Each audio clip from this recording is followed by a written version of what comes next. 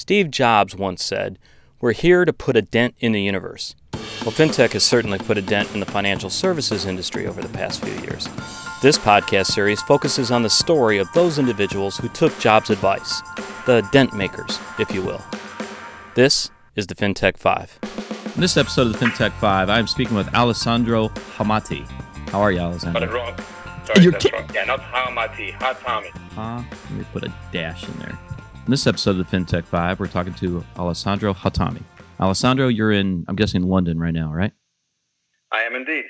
And Alessandro, you're a managing partner at the Pacemakers, which we'll talk about in just a minute.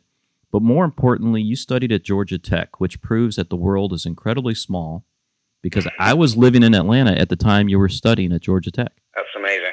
Well, it is amazing because you're originally from Iran, correct? Half Iranian, half Italian, yes.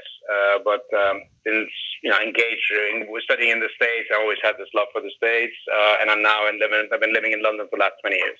So half Iranian, half Italian. That makes you the most sharp-dressed, friendliest man in the world by default. I try my best. You do well. All right, so let's talk about the Pacemakers. What exactly is Pacemakers? We're an organization that helps large firms implement digital change. And our focus is to help them implement strategies they already have. Those companies already have very clear strategies of what they want to do, and they fail on the implementation. We are a set of partners that have implemented a lot of digital change, and we just use our knowledge and our expertise to help them implement, often with partnering with smaller organizations that are nimble and more innovative potentially than the larger ones.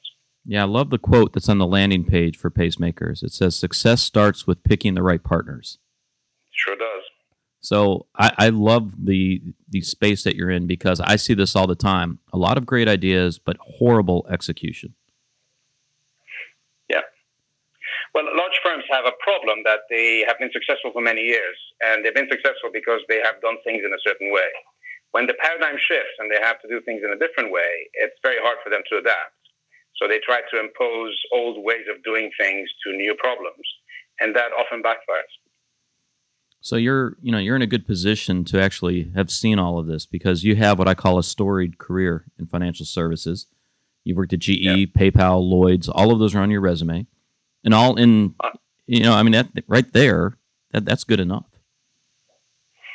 Yeah, I think what's special about us, my other partners also, is that we have worked in both sides of the divide, if you want, with the large firms and the small firms.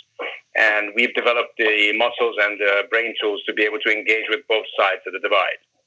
And I think that can be quite worthwhile, quite valuable for a company. So I have to ask you this. Do you think we're making true progress in our transformation to digital in these large organizations? I mean, honestly. Yes and no. I think we're all frustrated that it's taking longer than expected, but I think the senior executives of the larger firms have drank the Kool-Aid, and they do realize that digital change is not an option.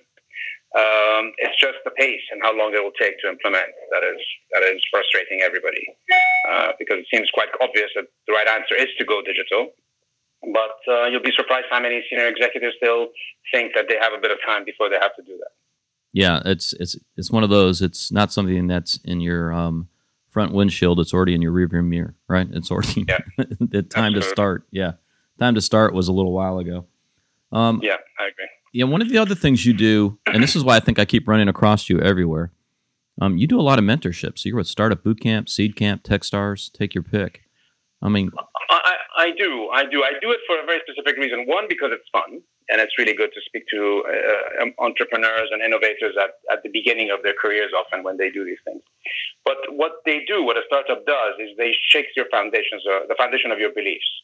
So I oftentimes sit with a bunch of young guys and gals sitting down and telling me about their business model, and then I explain to them how it should be done, and this is how big companies do it. This is how whatever you're doing should be done.